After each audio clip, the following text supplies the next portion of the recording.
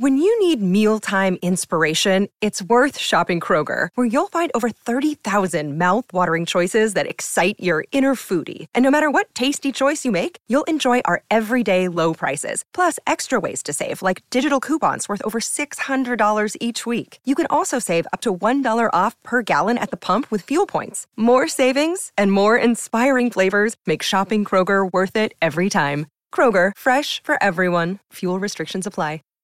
Save big on brunch for mom, all in the Kroger app. Get 16-ounce packs of flavorful Angus 90% lean ground sirloin for $4.99 each with a digital coupon. Then buy 2, get 2 free on 12 packs of delicious Coca-Cola, Pepsi, or 7-Up, all with your card. Shop these deals at your local Kroger today, or tap the screen now to download the Kroger app to save big today. Kroger, fresh for everyone. Prices and product availability subject to change. Restrictions apply. See site for details.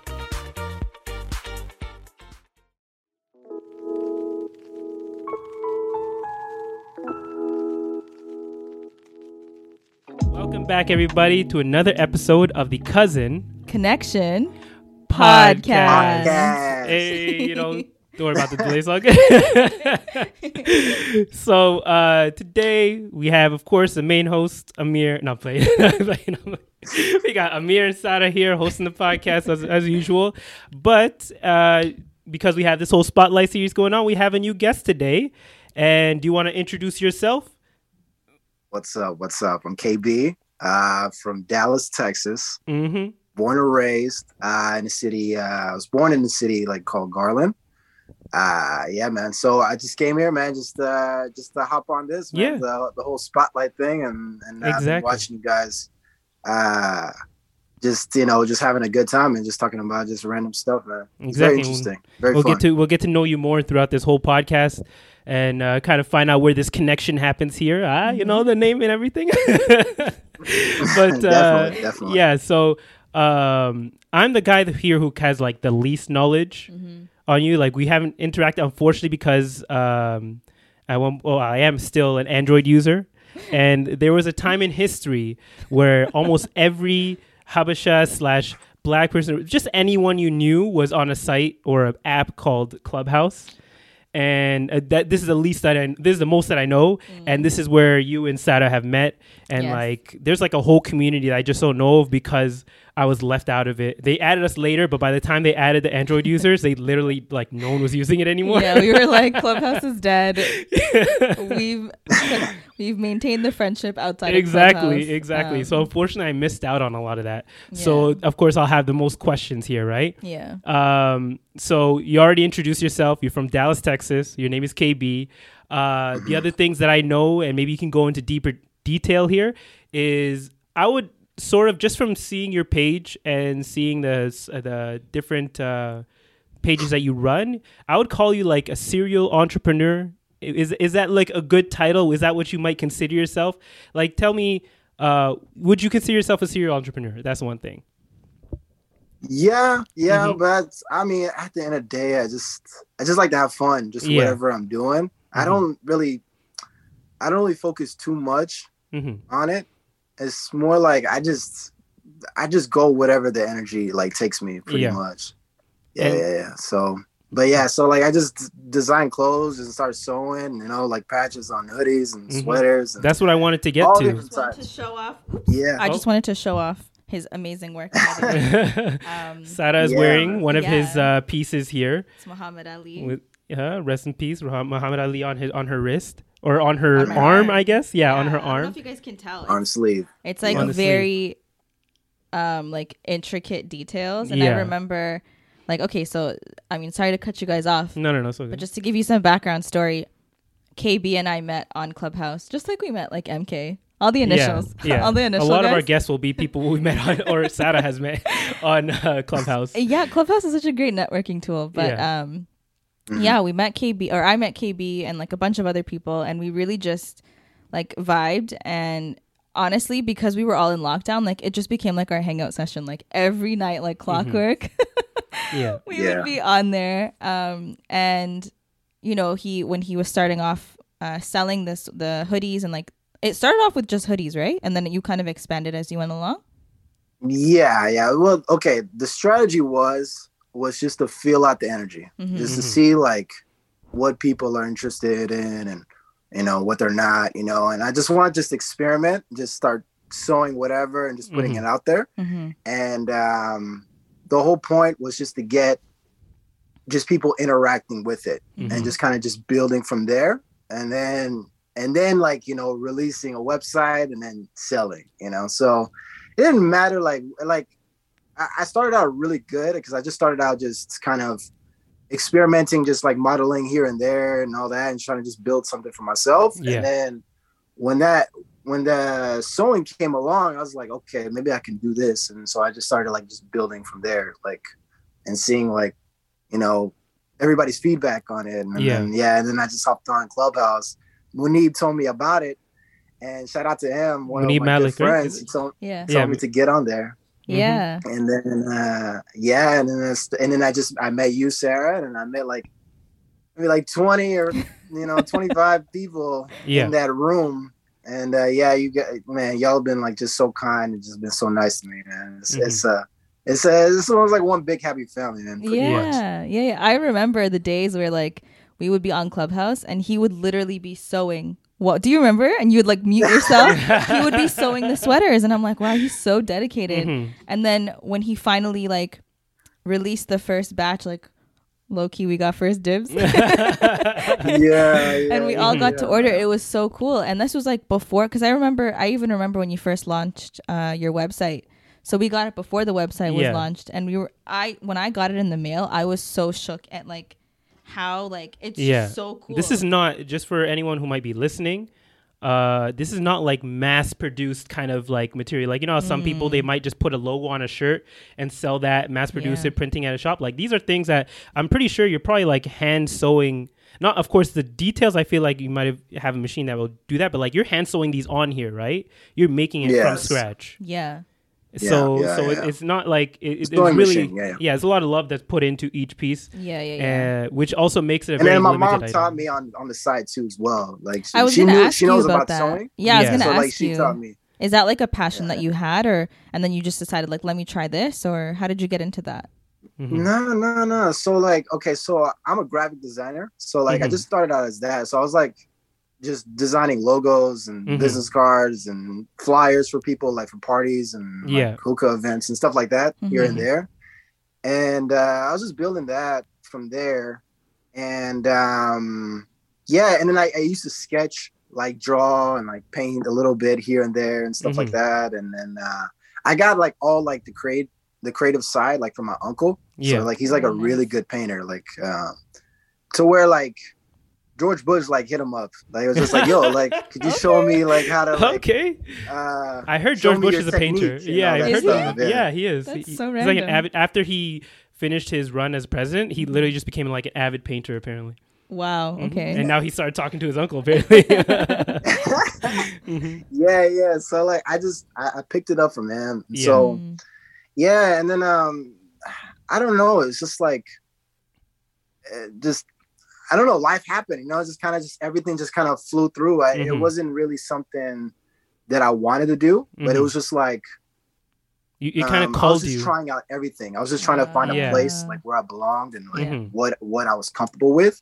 And man, like, and I learned a lot about myself when I was by myself. You know, so you learn a lot more when you're within yourself more than like when you're around like group of people. Unfortunately a lot of people try not, they kind of want to follow the path because it's more proven, but if you just try a bunch of things, you find out what you truly love, and then you can like actually do it to the best of your ability. Like if you're just doing something you don't love, like you're not really going to give your all to it. But it seems like you tried a bunch of different things and eventually you found what you love and you're kind of like putting your all into it now. Definitely. It's just, it all takes time, really. Took a lot of time, you know, but all you got to do is just be consistent and just believe in like whatever it is you want to do. And just, that's it. Like you're pretty much good. And if you know that you have that type of energy, that attraction to like gain that audience, that attention, then like you're pretty much all set. You don't have to like worry about like the external things. You know, you just got to focus on your internal thoughts and your internal like surroundings, and then you'll be straight. So you already know, like, there's a big Haruhi community. You've seen it on what do you mean? We dubbed him as an honorary. Exactly, that's what I'm saying. Do you remember that photo, KB? You guys made him an honorary Haruhi? Oh, the hat. That's crazy. We photoshopped it onto his head. Yeah. You know, like I didn't even know. I didn't know much about like. I didn't know there was like other tribes. Yeah. Like, until like, you know, like I met you guys like on Clubhouse and I started learning more. I'm like, oh dang, like, you know, so I was basically just new to the game, just like learning all this stuff. So that's my next question is like, you've seen how like we have a pretty big Haruhi community. Do you have a very similar community in the, like, I don't know, because you're half Ethiopian, half Eritrean, so you kind of can go both ways, but maybe that might make it a little more confusing on which way to go. Exactly. What's your experience with that? You know, honestly, yeah, that's a good question. I mean, I was just born and raised here in America, man. So I really, it's sad to say, like, I really, I've never been like, you know, back home. Yeah. Like I've never been like in Ethiopia, you know? So it's like, yeah, people will just make fun of me. It's just like, wow, you need to go. Like, what's wrong with you? Like, are you okay? Like, is something wrong with you? You know, like, you know. So you didn't have like a lot of other Ethiopians around you in general, or Eritrean people in general, or were you just like you weren't? It was more of just like a hi bye kind of thing. You weren't like deep entrenched in that culture and the people there. I don't know. Tell me your story there. No, I was okay. Just You were here and there, but like I was. Basically just around like all types, like all types of tribes, like around. But we, like at the time, we really didn't pay attention to like you know like what tribe you're from and like that. It's just like, oh, you're Abishai, okay, type of thing, you know. So it's just like, that's all it was. Honestly, we just got along and just nothing like too, you know, deep into that, you know. Okay. So we talked about like how you guys met on Clubhouse. You have a clothing line that you're working on, and you used to be a graphic designer. We know about that, but there's also mentions over here that you're a photographer and also not fashion. What do you call the model? Exactly. So how did you find yourself in that realm? Like, where did that start? Where did that inspiration? Is that from your journey that you were talking about earlier, where you're trying different things? Yeah, you know, it's like, okay, so I grew up in a church and like always like dressed like really well. And so like people always compliment me like, dang, like, wow. Like, and then like people would try to like basically copy me like the way I dress. You know, that, like, trendsetter. Okay, Kanye. yeah. And so I was just like, you know what? Maybe I should just do something like that. And I was looking at like stuff like Pinterest. And you know, that's a really big thing to look at when you're doing like fashion stuff. So I picked it up from there, and then I just looked up like, you know, just Instagram models like here and there and stuff like that. And I just tried to experiment and try to go beyond it. I try not to be like too basic. With like the modeling thing, I wanted to like not only show my modeling side, but just show like your creative side. The creative side, like graphic designing. You know what I'm saying? So like before, like a while back, I was like just doing some creative stuff, you know, on my old posts. So that's where I grabbed a lot of attention in that part. And who are your like inspirations in that realm that you're kind of looking to like kind of gain inspiration for what you wanted to try to do? I'm sorry? Like, who would you look for? Cut off. Oh, sorry, my bad. Who would you look for inspiration when it came to your art or like your designs and everything? Like I mentioned Kanye, you know, Kanye is also on everybody's mind when it comes to trying new things and fashion. Like everybody hates it at first, but then you find people start liking it because they start looking at it different. So who are your inspirations?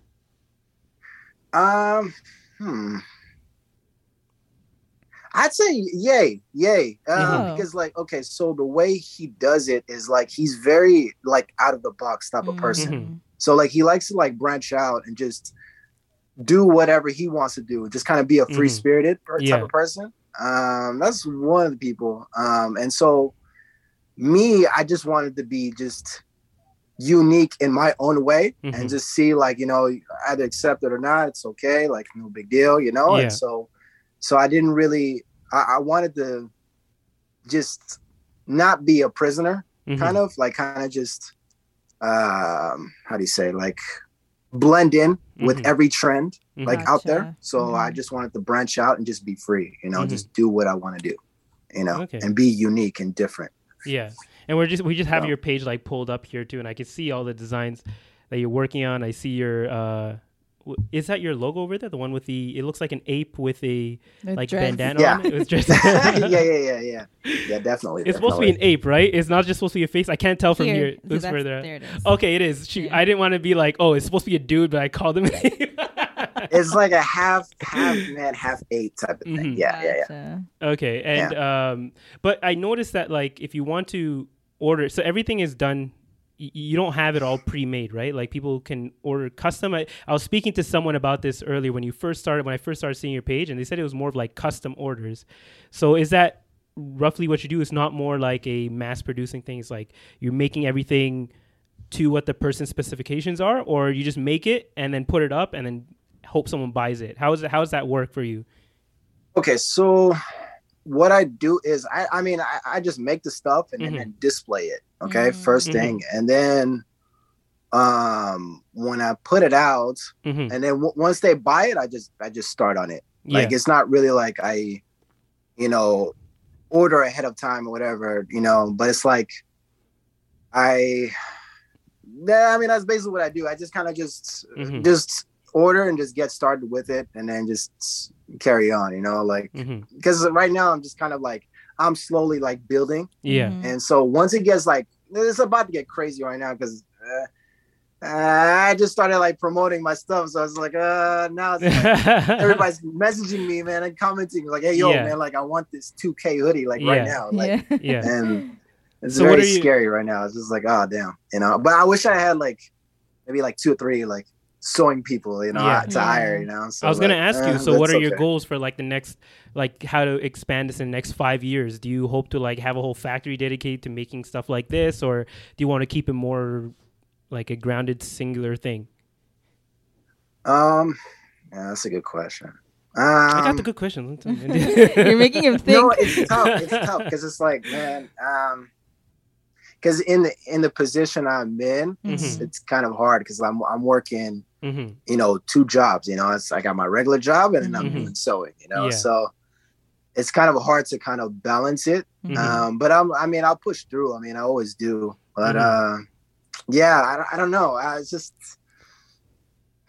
Are you hesitant because you don't want to? I have an idea though. I have an idea of what I want to do. Like, I want to like rent a storage place, where I can just, you know, design and make stuff and then hire people too as well. Like maybe a small little storage. I know like there's a couple of friends I know that actually have stuff like that. They used to like sell like electronics, like iPads and stuff like that. So like that was like, that's like my kind of idea of what I want to do. Like I want to get into that, you know, and maybe do like pop-up shops. I don't know. Yeah. That would be Dallas. So cool. I was going to say, how old are you right now? 29. I'm saying right now, like, honestly, you're still young. Like people say, oh, you know, like Sada said last time, you know, the 30s are the new 20s. Yeah. So you still have time to like, you know, just jump in, experiment. Yeah. I feel like what it sounds like you're just kind of holding back because like, you know, it's more comfortable to have a job and try and work on this thing. But I feel like you could, you know, just go all in. Because I see pushing him to quit his day job. I see the work here. I see what you're putting in. Like it's very talented work.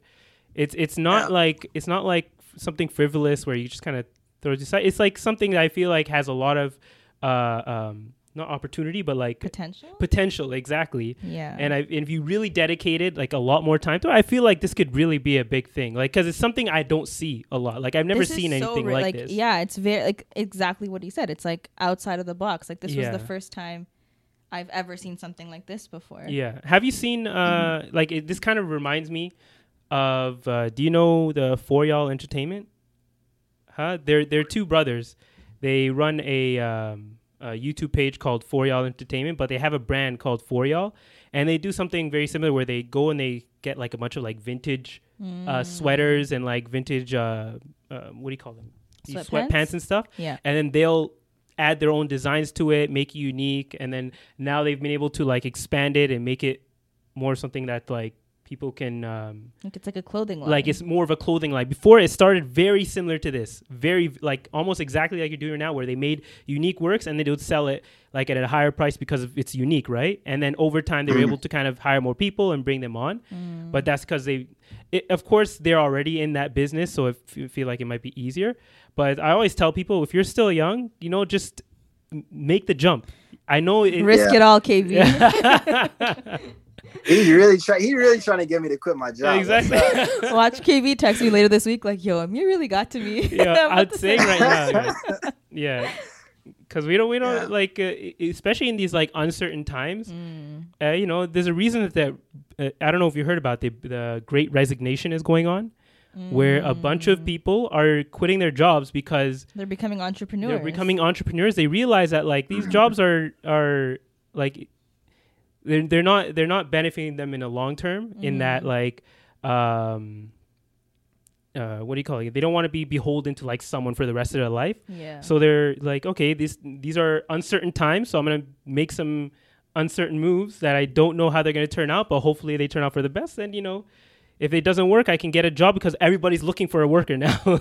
I mean, that's true. Yeah. But the thing is like at the time, like when I started the business, like everything was good. Like I was just selling, just doing everything. And then I wanted to take a break because it was just too much going on. Yeah. And then, I just wanted to just take some time off, just woosah, man, just relax, enjoy life. And now I'm just kind of like slowly like getting back into it. You know what I'm saying? So I'm just trying to see like, just test it out and see like if I can still grab more attention and more audience, again, you know what I'm saying? So I mean, I'm getting a lot of people now. So yeah, you probably weren't expecting me to hound you on that.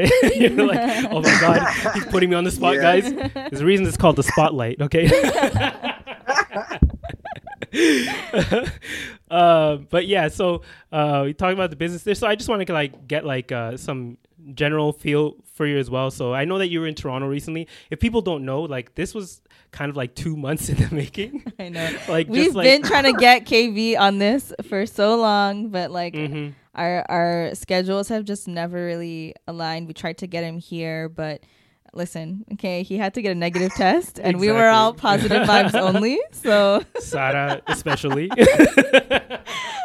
I was so upset. I was like, not you, Sarah. Listen, like, okay. Listen, we're just gonna. It's okay. You'll come back. Come back in the summer. Okay. You don't need to experience winter here. Oh my God. Yeah, but yeah, he had to make it back to Dallas safely, and so it didn't end up happening. But it's okay. We have our little setup here. He's probably going to be like somewhere here or something. I don't even know. Somewhere on the screen, but it was an impossible mission, but I made it possible, So like, I made it out alive, Was it your negative first time? Test. Was it your first time in the city? Yeah, first time, man. That was your first time? That's the worst time. Yeah, and you came in the winter? Yeah. Oh my God, you have to come back in the summer. Was that your first winter? Was this your first? What's Wait, up? was there was even that your snow? first? Was that your first winter and like first? I don't know if there was snow. Actually, was there snow when you came?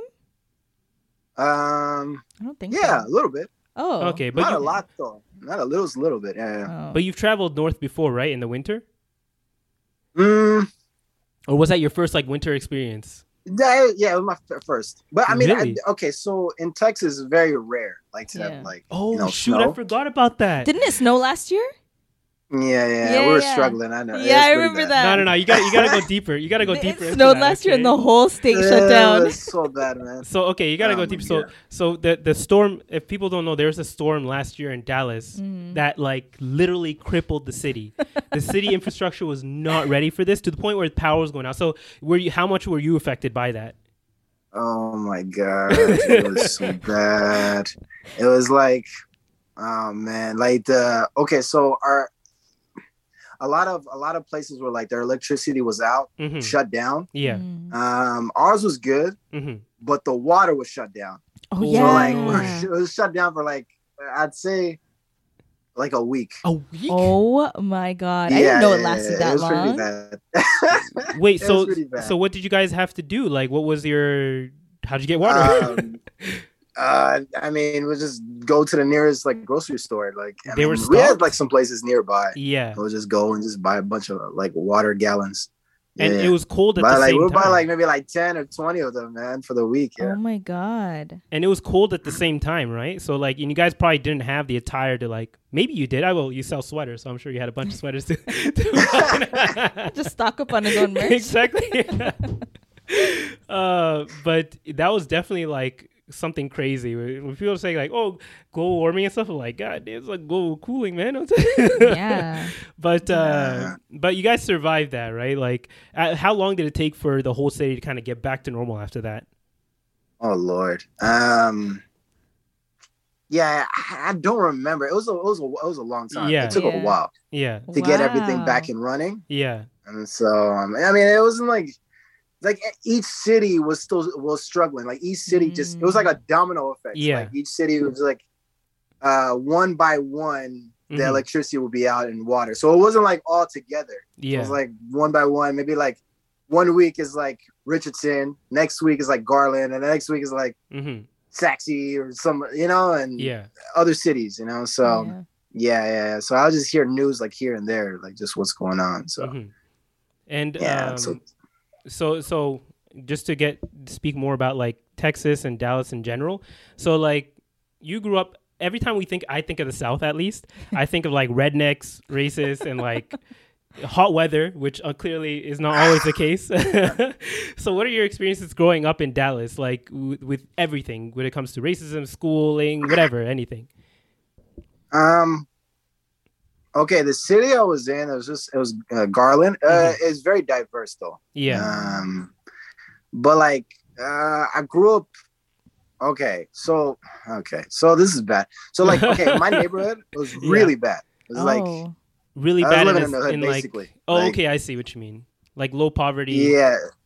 So basically, like, but I was like mid class though. Yeah. I'm not gonna say like I was, but it was mid class. But I was like, there would be like gunshots like every night, and I don't know if that's like middle class.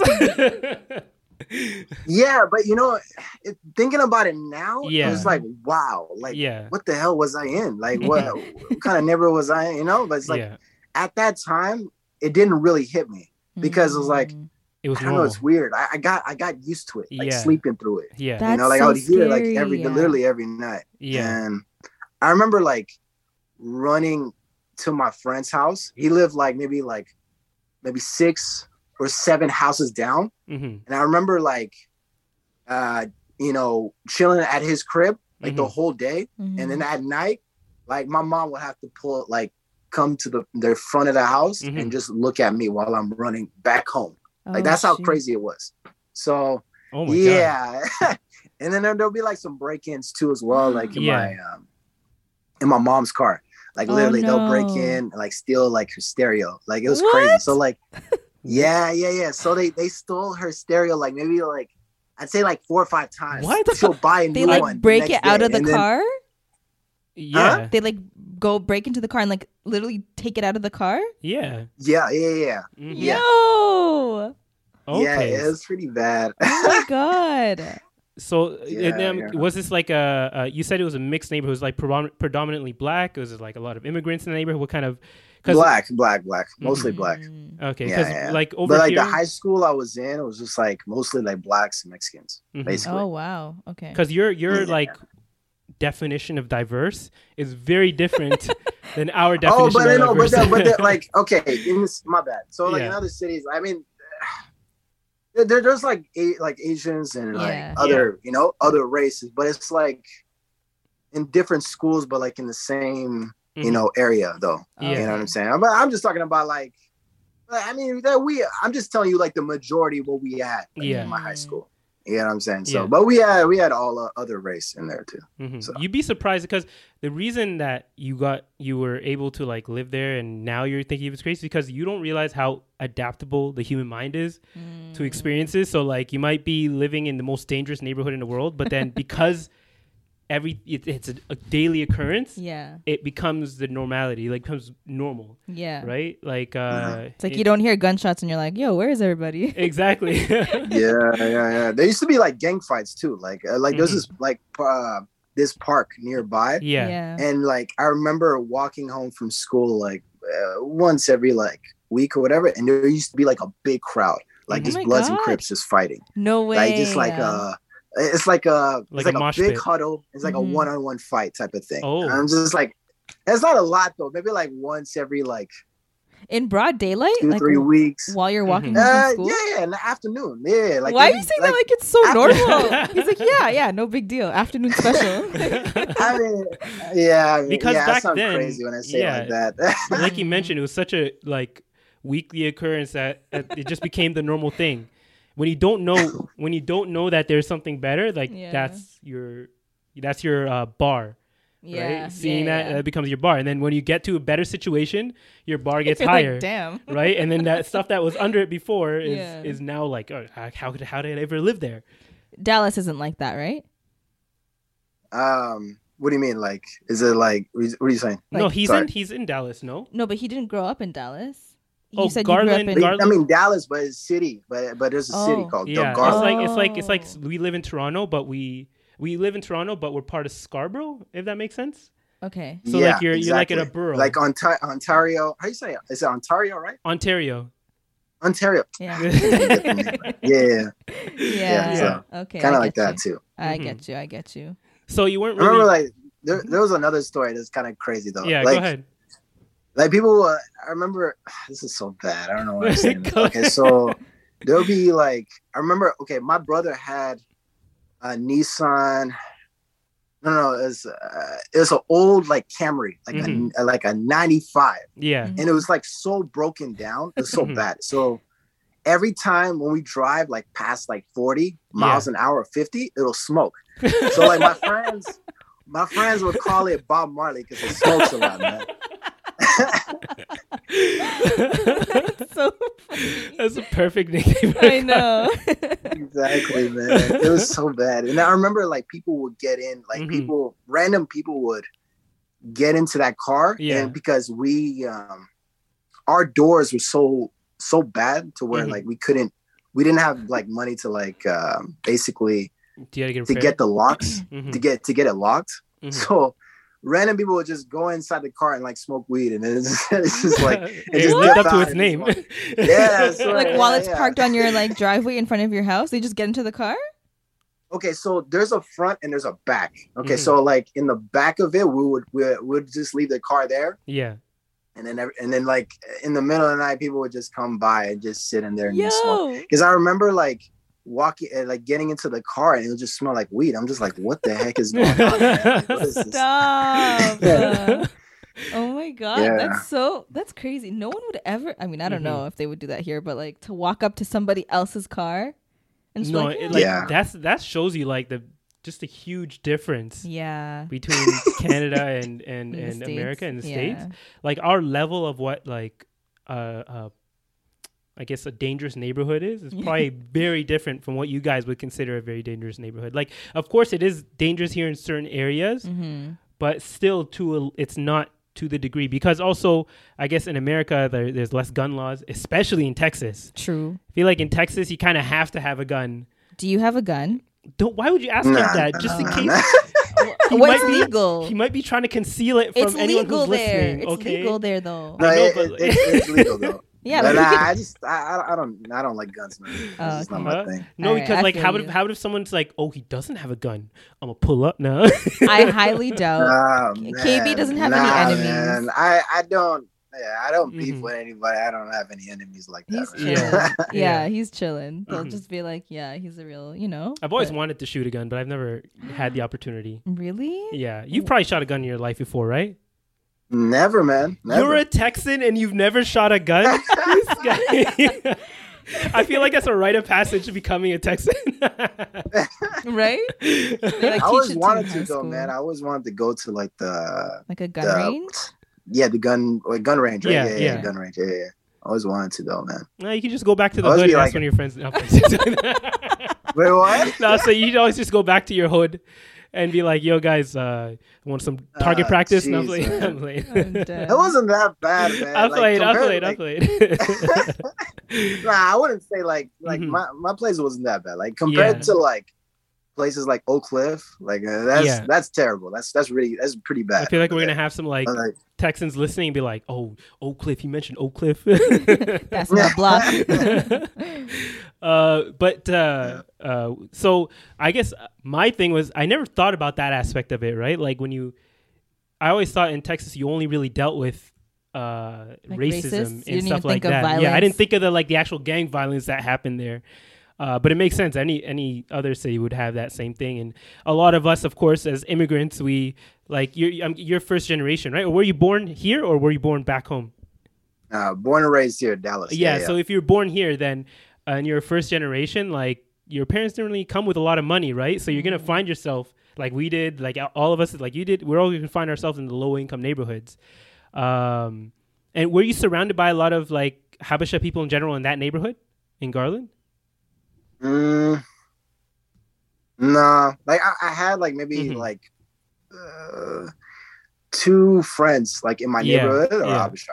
See, and that's a major difference. Like even though we both kind of had to grow up in low income neighborhoods, we at least had our whole community behind us and everything.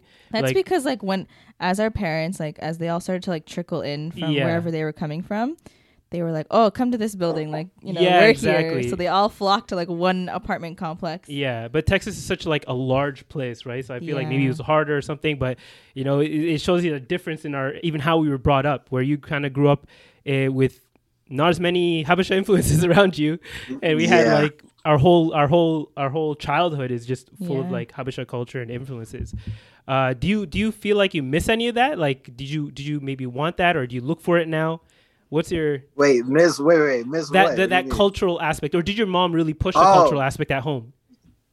Oh yeah, of course. I mean, like the church I went to is Ethiopian, so like I was always like around them. I'm just talking about like just like in my neighborhood, I just had like two or three friends, you know, like they're Habesha, but like like outside of that, like I always. Every weekend I'll kick it with them like all the time. Yeah. So I was comfortable with them, of course, because it's my culture, So yeah. And did you feel like the black people, because there was always this thing back in the day where like black people treated Africans differently. Did you feel like the black people treated you differently because of your African background, or because you? Oh yeah. Oh really? Oh my God. Yeah. They were just like you're not really black. They'll do like just like African jokes, just like make fun of people. The typical African jokes, of course, because they can't help it. It was like, but then you could say it was like, I'm playing. Is that wrong? Should I cut that out? Wait, are we still recording? Yeah. Yo, how you gonna say that? I'm playing. You have to cut that out. Cut that out. Yeah, you gotta cut that out, bro. But I'm just saying, if you wanted a real comeback, hey man, you gotta save this brand, man. This podcast, man. Okay, I'm gonna cut that out. We are not trying to get canceled. Not this close to Black History Month. I'll put in a beat there. Jeez, right on time, Amir. Right on time. Oh shoot, I forgot next month was Black History Month. Yeah. But it's so funny, man. So did you experience any racism in America, like outside of your neighborhood? Because you probably weren't always in your neighborhood when you were driving around this regular city and stuff like that. No, like when you're young, you don't pay attention to stuff like that. Really, it's just kind of like you're a kid and you're just like just having fun, just doing whatever. You know? Just like a free kid, just going out with your friends and playing video games and just doing whatever, So we had very similar experiences then in that case. Yeah. No, not like it was so long ago, man. To be honest, it's weird because I can't really like picture a time, Yeah, it's weird because like even for me, like I don't think I've ever experienced racism overtly from someone. But maybe it's because I just wasn't looking for it. I feel like as a kid, you don't know, right? Yeah. Like you only really know once you're kind of more aware of like what racism even is. And then you're like, oh, wait a minute. Remember that one time? Like, and then it comes back to you. Yeah. But as kids, we don't know. Exactly. We don't know what racism is. Yeah, and I've always found out that like it seems to be more like the black experience. They do experience it a lot more, but then there's kind of almost that like a little bit difference between the black people and African people when it comes to like our experiences with racism, if that makes sense. You know what's crazy? What? As a kid, like, so obviously when people just look at us, if they don't know how to differentiate what your ethnicity is, they just assume we're black because that's the color of our skin. Yeah. I think it was maybe like 3rd or 4th grade, but we were like in geography class and the country of Ethiopia got brought up, and like one of the girls was reading out loud and she couldn't say Ethiopia, so she's like, Ethiopia? Sounds like Fruitopia. Oh, man. And so I was like, actually it's Ethiopia. And they're like, oh, how did you know? And I was like, so wait, you didn't want to say you're from there? No, because I didn't say I was from there because the chapter was literally talking about how Ethiopia is the poorest country in the world. I wasn't trying to claim that at the time, and then it made me realize like, oh my god, how was I not so like I wasn't proud to claim like the country that my parents are from. And then obviously as I got older, I was like proudly claiming it, you know? Yeah. But I mean, not that it's racist at the time, but I think kids are kids, right? Like they're just going to talk about whatever they know. So I thought that was like, I'm just remembering that. And I always thought that was interesting. So it was never really like a part of your identity until you got older. Yeah. How about for you? What's your experience with that? Did you ever make your background like a part of your identity, or like your ethnic background a part of your identity? Yeah, of course. I mean, that's why I got made fun of with the African. Oh yeah, I guess so. Exactly. Yeah, see, I avoided that. Yeah, man. I just tell people who I am. I didn't really care as much. It was just like, yeah, I'm Ethiopian. It mixed with Eritrean and Ethiopian, you know? Yeah. That's all it is, you know? So, I had some weird feedbacks, you know? I'm just like, what is an Ethiopian? Hey, but then you can educate people on what an Ethiopian is. Yeah, of course. Yeah. Everything is like a learning opportunity. Just because they're ignorant to it now, you know, you can kind of teach them about it later. Because there are people who, when they're ignorant to something, they kind of immediately start to demean it and make it like something negative.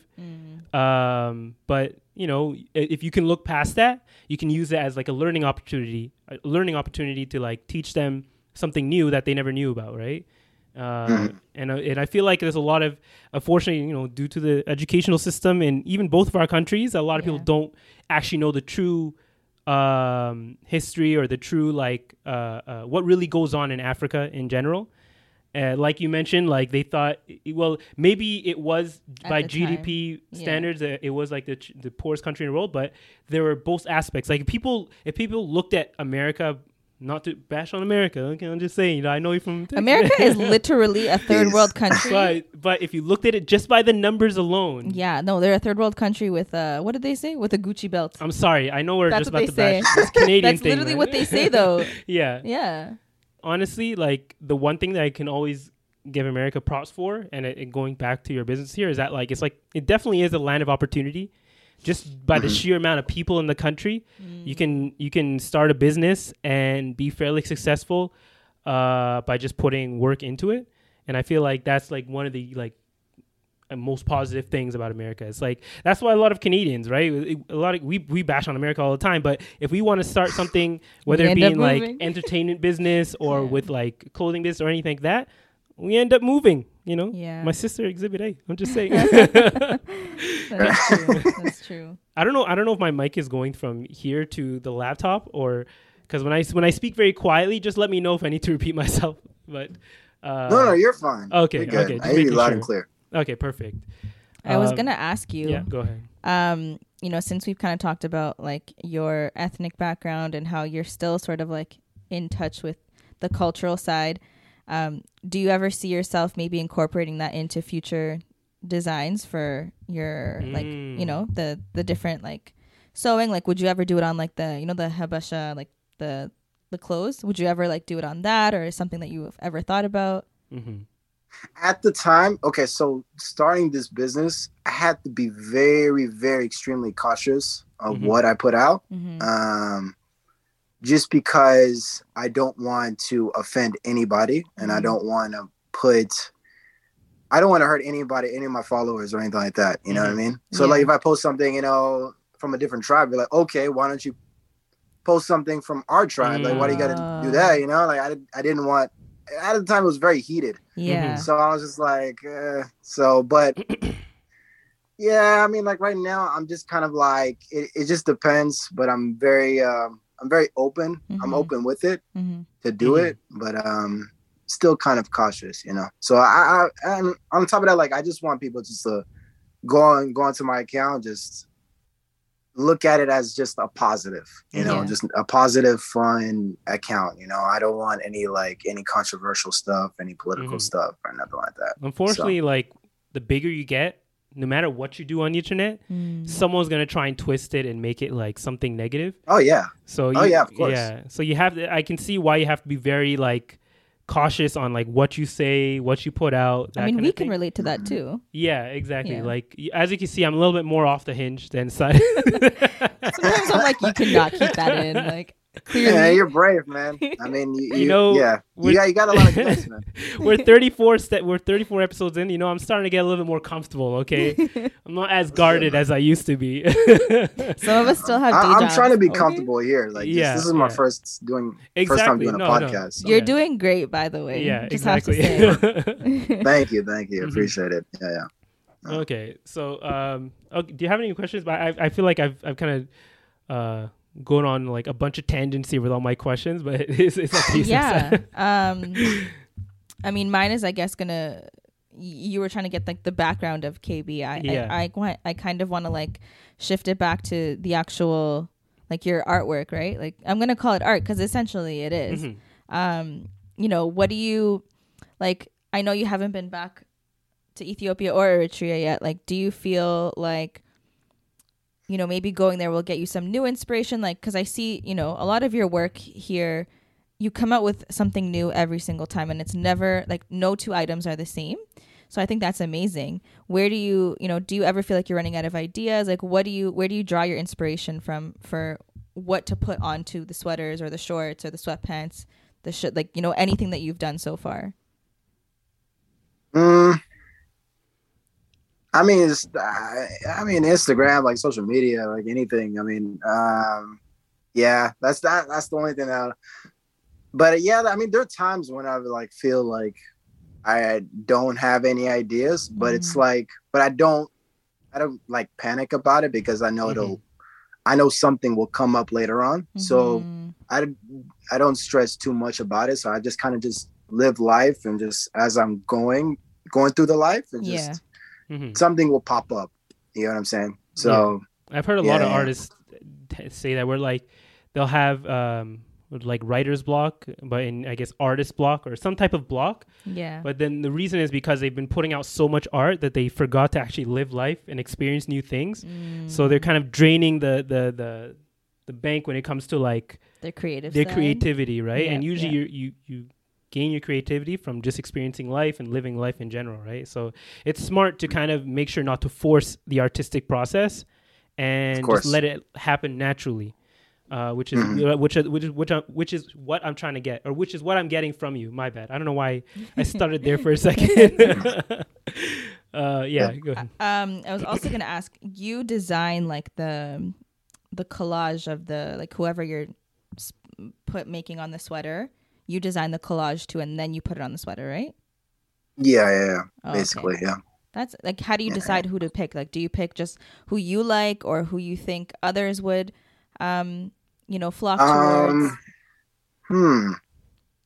It's a little bit of both. Okay. Yeah. But okay, the way my strategy works is like, first things first, I gotta look at what people are addicted to, like what they want. You know what I'm saying? And then after that, I kind of just branch out and just kind of do what I like to do.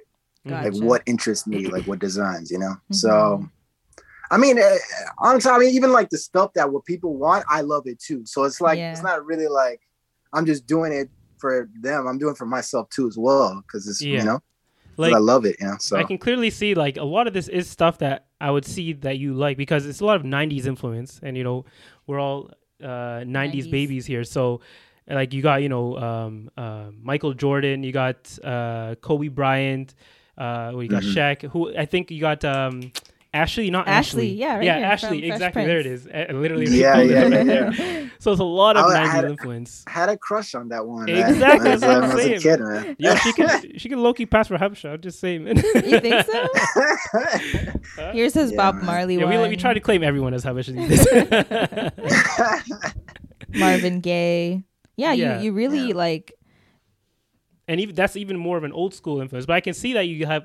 I feel like you did mention that you kind of look at what people like in general, what's popular, but it does look like a lot of it is still what you like or what you are influenced by from your past. Like Rush Hour. Sada just pulled up one of the Rush Hour here. Yeah, I remember this one. Like these are all classics that we all know. Yep. So I can see what you mean by like mixing the two things, like what people like and what you yourself like or what you were influenced by as a child, right?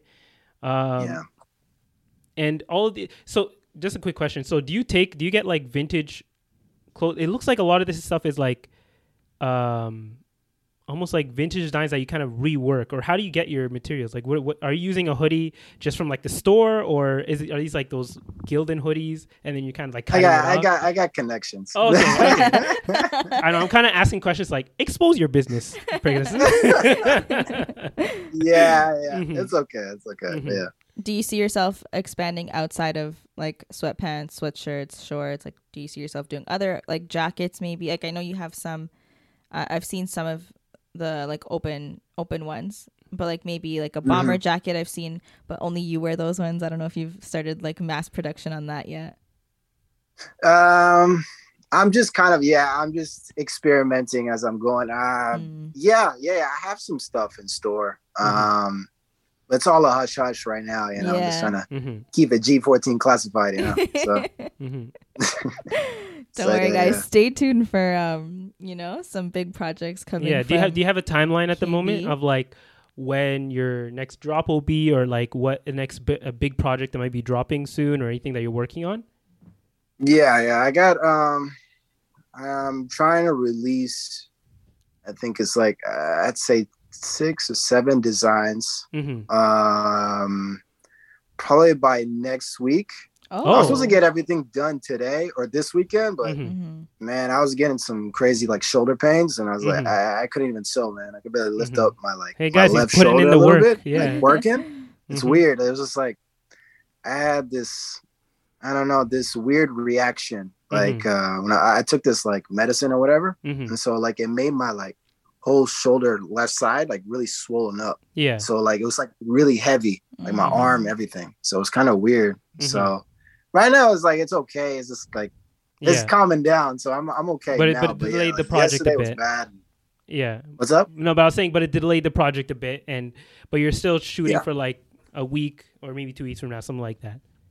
Yeah, of course. Yeah, definitely. And will this be? That's the plan. And will this be like the continuation of these current designs that you're doing, where it's like murals on the clothing itself, or is it something completely different that maybe we haven't seen yet? No, it's the stuff I posted. But it's like, I'm not choosing all of it. It's more like, I'm just choosing certain ones that'll be good for. But later on, I mean, I'll start like releasing the other stuff too that I haven't put out. You know what I mean? So I'm just kind of focused on certain items. Yeah, because that's what I was gonna ask. I was saying like you have a logo, and I feel like that's something they might be using for more larger quantity, I guess, or mass-produced kind of materials. Like the hoodie he's wearing right now. Oh, yeah, exactly. Like that one. Yeah. Is that something that you were thinking of making? So it kind of opens up the doors to make it more accessible to more people. So is that something you're working on too, to make something that's more accessible that multiple people can get, instead of just having like a few pieces that that are very like sought after? Yeah, of course. Yeah. I'm just kind of, I just don't know when though, but definitely that's part of my plan with that one. I just don't know when though. I just gotta like find out a specific dates and time, and I gotta calculate like my time with with my customers, and just just selling and sending out, and I just gotta calculate everything and make sure like I'm ahead of schedule and all that stuff. So Can I ask you, how long does it take you to make a piece, since you're doing it on your own right now?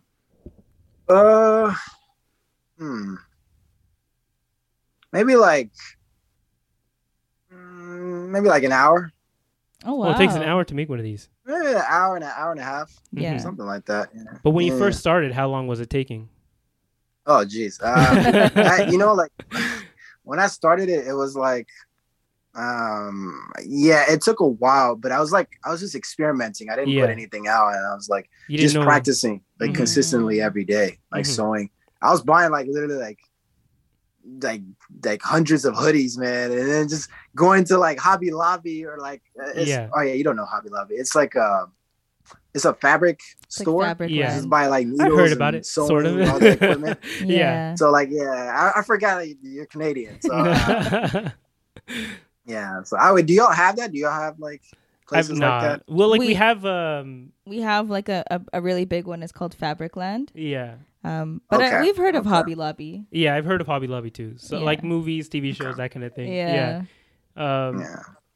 Okay. So that's what I was doing. I was just experimenting, just kind of just playing around, like practicing sewing, like for a month, a month or two, and then I got better and better and better, and then so it just everything just turned smoothly after that. Because when you first hear 1 hour, it's like, oh, okay, 1 hour. It's like, someone might try and be like, steal like that. It's like, oh, it's only taking one hour to do it. It's like they don't see the multiple failures that happened before that to figure out how to do it in the first place, and the amount of like money that went into the experimenting process to actually get down to what that process that you currently have that I'm sure you've mastered over time. So when you hear the time, it's like they don't hear about the work that went into putting in that time or getting it to that time. So that's another thing when it comes to design or just any type of, I guess, artistic process, if that makes sense. Any process, really, where you're doing some sort of skill. Yeah. Like, I think we had a podcast where I mentioned how long it takes to edit the podcast. Like, before, when we first started the podcast with the video, it literally took me like 6 days or like 5 days. So from when we recorded to like an hour before we put it out. Yeah. He'd like text me and he'd like, finally uploading I know about video editing, so I know the struggle. Yeah. I know the process and all that. Man. Yeah, and tough. Like you realize, you probably went through this as well. Like you realize, like there are things that you might have gone overboard in. Like you might have put in too much time into something that wasn't really needed, and then you kind of pull back a little bit. So that was just kind of like going up and down and figuring out that perfect like process to make it efficient and also like worthy of doing. If that makes sense. Yeah. What really adds to experience and what doesn't really change that much, but can save you some time. So I can see like a lot of similarities there. Yeah. And I was gonna say, like, this could be a question for both of you, but when you start a project and you master the skill on your own, and it comes time to, when that time comes where you have to maybe expand your team and then teach a whole bunch of people the skill that you've learned over time, do you feel like it's going to be harder for you to kind of like let go of control? Because right now, like, you with video editing and you with making the pieces, like you have total control because you're making it yourself. But once you expand and you have like a stranger, you have someone on your team that's like, oh, I can do it, KB, don't worry. I feel like, do you guys have that feeling where you're a little bit afraid? It'll be painful. Yeah. It's painful. I already can sense it. Like I can sense the pain. Just thinking that, in the future. Yeah, it's because it's like, you found something that you love and that everybody loves, and it's like a once in a lifetime opportunity. Yeah, you know what I'm saying? It's like, and it's gonna be difficult to kind of just let it go and just kind of pass it on to somebody, So stuff like this doesn't come, very often. You know what I'm talking about? So, like for me, like I could never. I can't picture someone else editing. You wouldn't allow us to ever get an editor? Nah, you would just continue to do it? I can't picture someone else editing because like they don't have your brain. They don't know. Yeah, exactly. But I mean, they would learn. Like you would tell them what kind of. The furthest I would go is maybe have like a co-editor who would take the original video, cut it down, put it in the back, all that kind of stuff, and then like I have final say on the edit, like an executive editor or whatever. Yeah. But yeah, I couldn't really give the whole process over to somebody because it's like your baby, right? You don't want to like give that off to someone, right? And you don't know how they're going to treat it.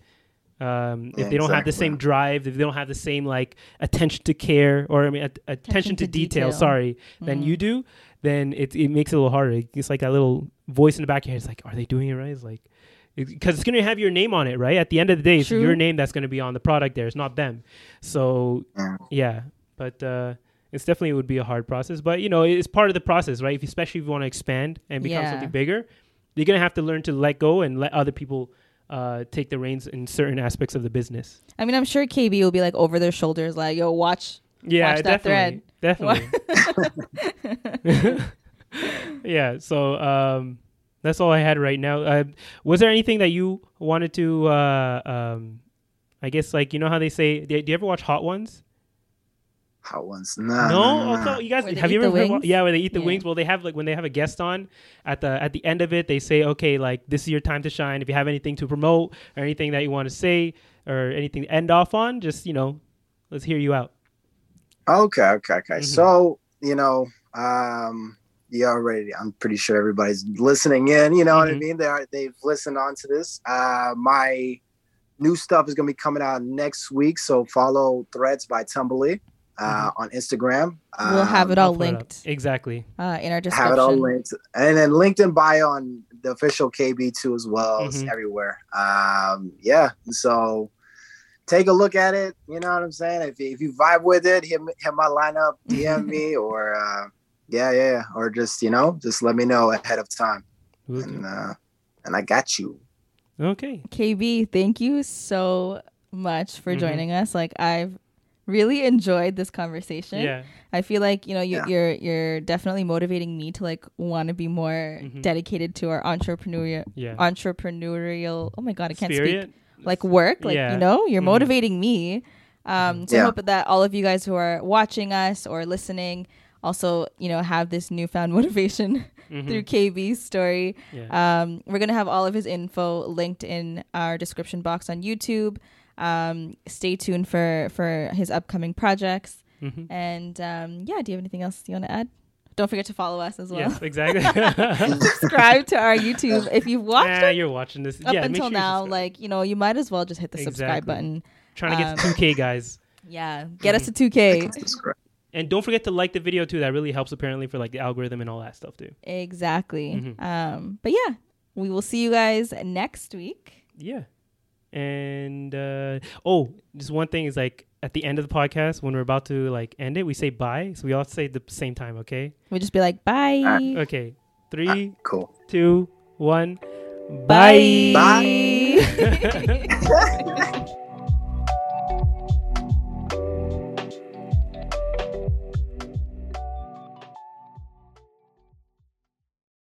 Save big on brunch for mom, all in the Kroger app. Get 16-ounce packs of flavorful Angus 90% lean ground sirloin for $4.99 each with a digital coupon. Then buy 2, get 2 free on 12 packs of delicious Coca-Cola, Pepsi, or 7-Up, all with your card. Shop these deals at your local Kroger today, or tap the screen now to download the Kroger app to save big today. Kroger, fresh for everyone. Prices and product availability subject to change. Restrictions apply. See site for details.